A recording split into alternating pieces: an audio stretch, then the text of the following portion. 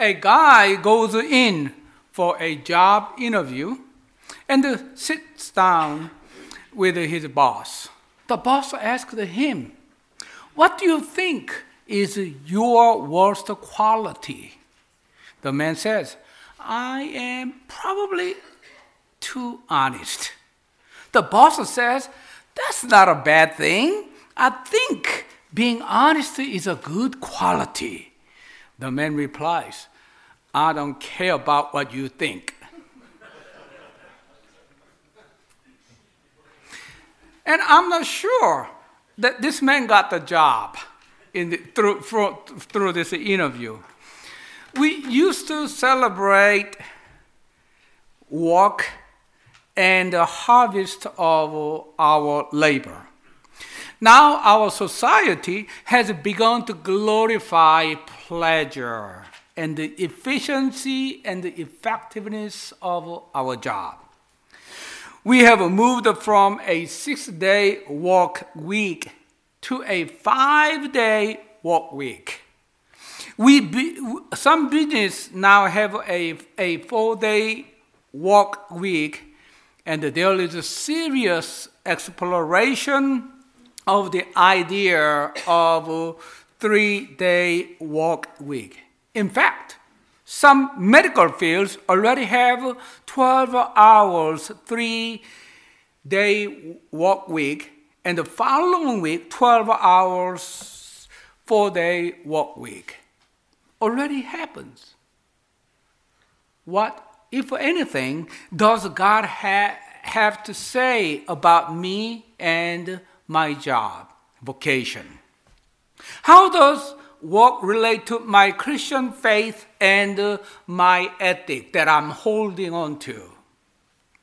In today's epistles, Apostle Paul wrote a letter to the church in Thessalonica in strong words. Some of the Christians there had been lazy in the name of Christianity. They are idle around and waiting. Why? Because they says, we are waiting for the second coming of Jesus Christ, the returning of Jesus Christ. We do not know, so we are just waiting. We want to be lazy. In today's gospel lesson, Jesus' disciples asked Jesus when the temple in Jerusalem will be destroyed. When we hear what Jesus said about the signs of the destruction of the temple, we usually interpret as at the end of the world. That's how we interpret. So two different ways to say, but at the end of the world, there would be terrible things happen to Christians. I don't know about you. When I read, I was very uncomfortable. Nothing is desirable to have. There are lots of fighting nation to nation, fighting in the family, and disagreement, lots of wars and famines, and lots of hatred there. What do we do while we are waiting for the second coming of Jesus Christ, at the end of the world? Yes, Jesus wants his disciples to worship God and to walk. Remember that instant at Bethany in John chapter 12? You remember Mary and Martha's story?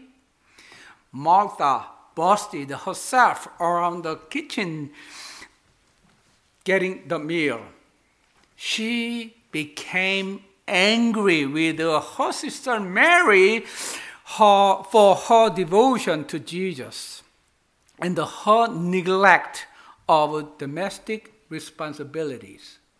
Jesus reprimanded Martha, encouraging her not to take her work too seriously, letting it get in the way of a more important thing. Unfortunately, this can be mistaken for pious laziness. In no way does God want us to neglect our responsibility. The person who does not have an active job to do is one who is inclined to get involved in the affairs of others, because it is easy to talk about other people's business than talk about my own business. To deal with my own business and myself, it is not easy. I have to sit down in silence and quietness, and I have to reflect, which requires time and efforts and insights. Without insights, we are not going anywhere. And then I have to deal with my pride. Oh, I have done wrong. And also I have to deal with my self-esteem. If we want to be a better disciple of Jesus Christ. So it is easy for us to talk about Mary and Martha, isn't it? It's much easier. What Jesus honored in Mary that day, her love, her adoration, and her focus on human relational values. Jesus did not refuse to eat the meal that Martha prepared. He was grateful for her hospitality, and he wants to infuse some joy into her work and to help her understand the spirit of sensitivity that Mary had toward Jesus. Sometimes we are confused. We are. Which one is more important? Think about your spouse took a brand new car, went out, and he or she had a car accident. And he or she came back home and the tears on his or her eyes and said, honey, I'm so sorry. I had a car accident. It's my mistake. Well, what is our response? It's okay, honey. It's okay. I'm glad you are not hurting. Or, what did you do to the car? Or, which one is more important? To have a good argument with our neighbors, and I want to win over my neighbors on a certain issue, or to maintain good relationship with our neighbors. Which one is more important? Well, somebody says, keep the main thing. Paul, who might influence Benjamin Franklin, who said, God helps those who help themselves, goes on to say that not only should we refrain from feeding persons who refuse to provide for themselves, but also we should stay away from them. It is very tough for nice and kind Christians like all of you. But what his point is that idleness and laziness are contagious disease. They can destroy a family and the community of faith. They can eat like the cancer at the vital of society. This does not mean that we are not to provide welfare. The problem is that some people refuse to walk because of their idleness and laziness. We should step in to help each other in need, absolutely. God's words speaks against indolence, not against poverty. God's work is honorable.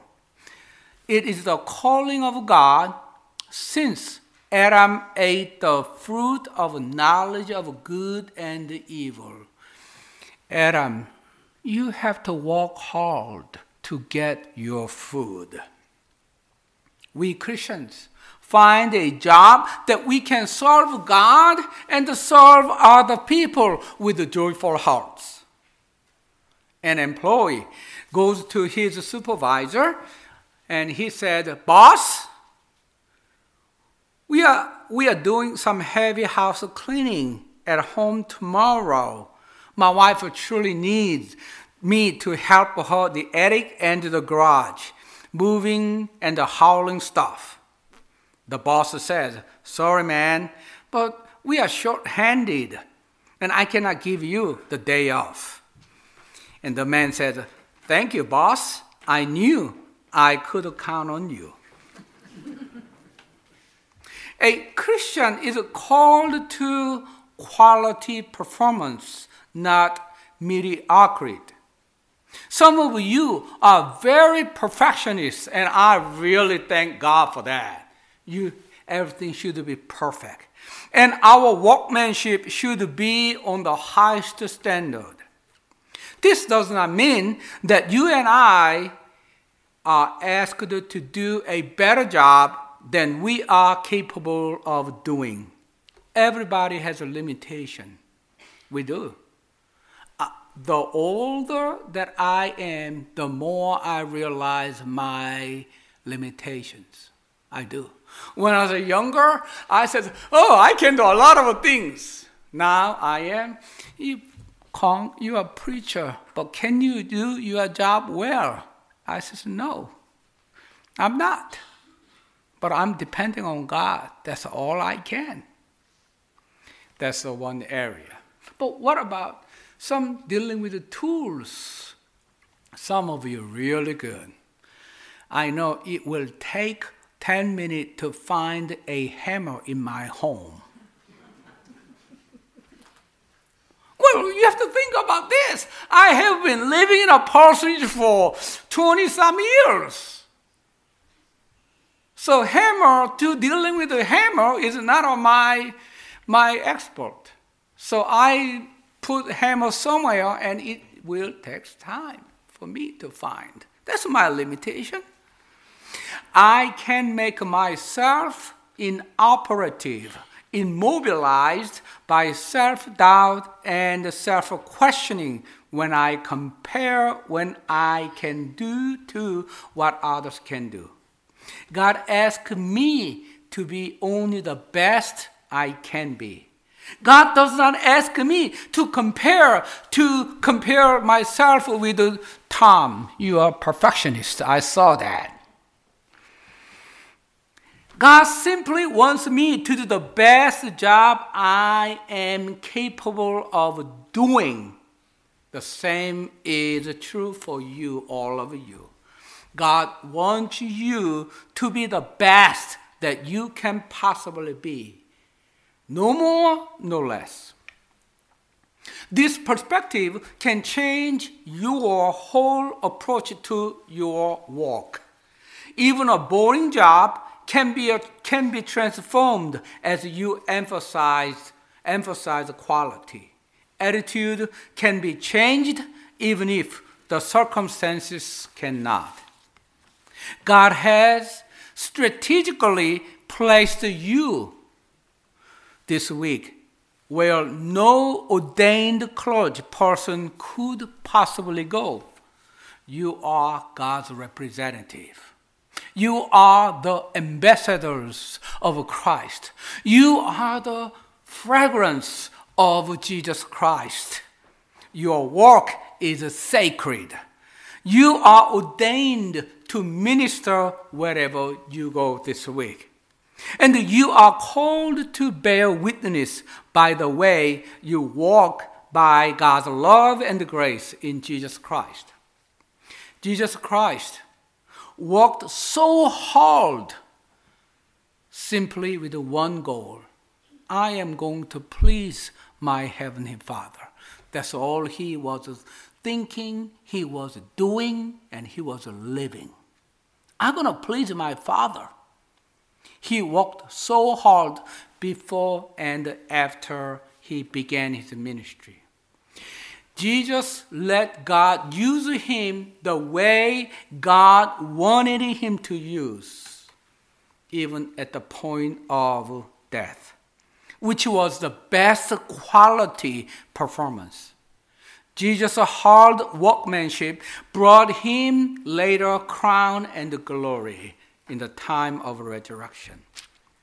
We, as a Christian imitator, this work ethics that Jesus has set before us, we emulate his character in our walking so that as Jesus did, we may receive crown of life in his presence.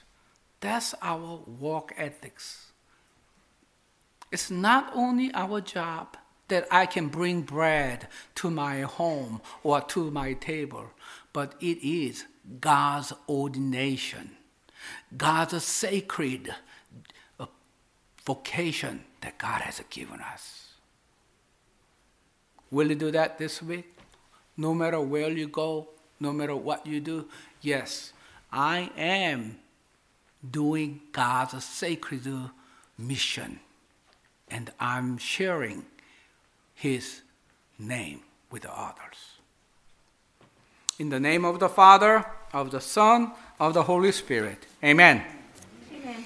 Oh God, we give you thanks for your word. Help us to continue to be faithfully to do the vocation that you have given to us. Oh God, grant us the sacredness of our job, that we can continue to share your love with others. In Jesus' name we pray. Amen.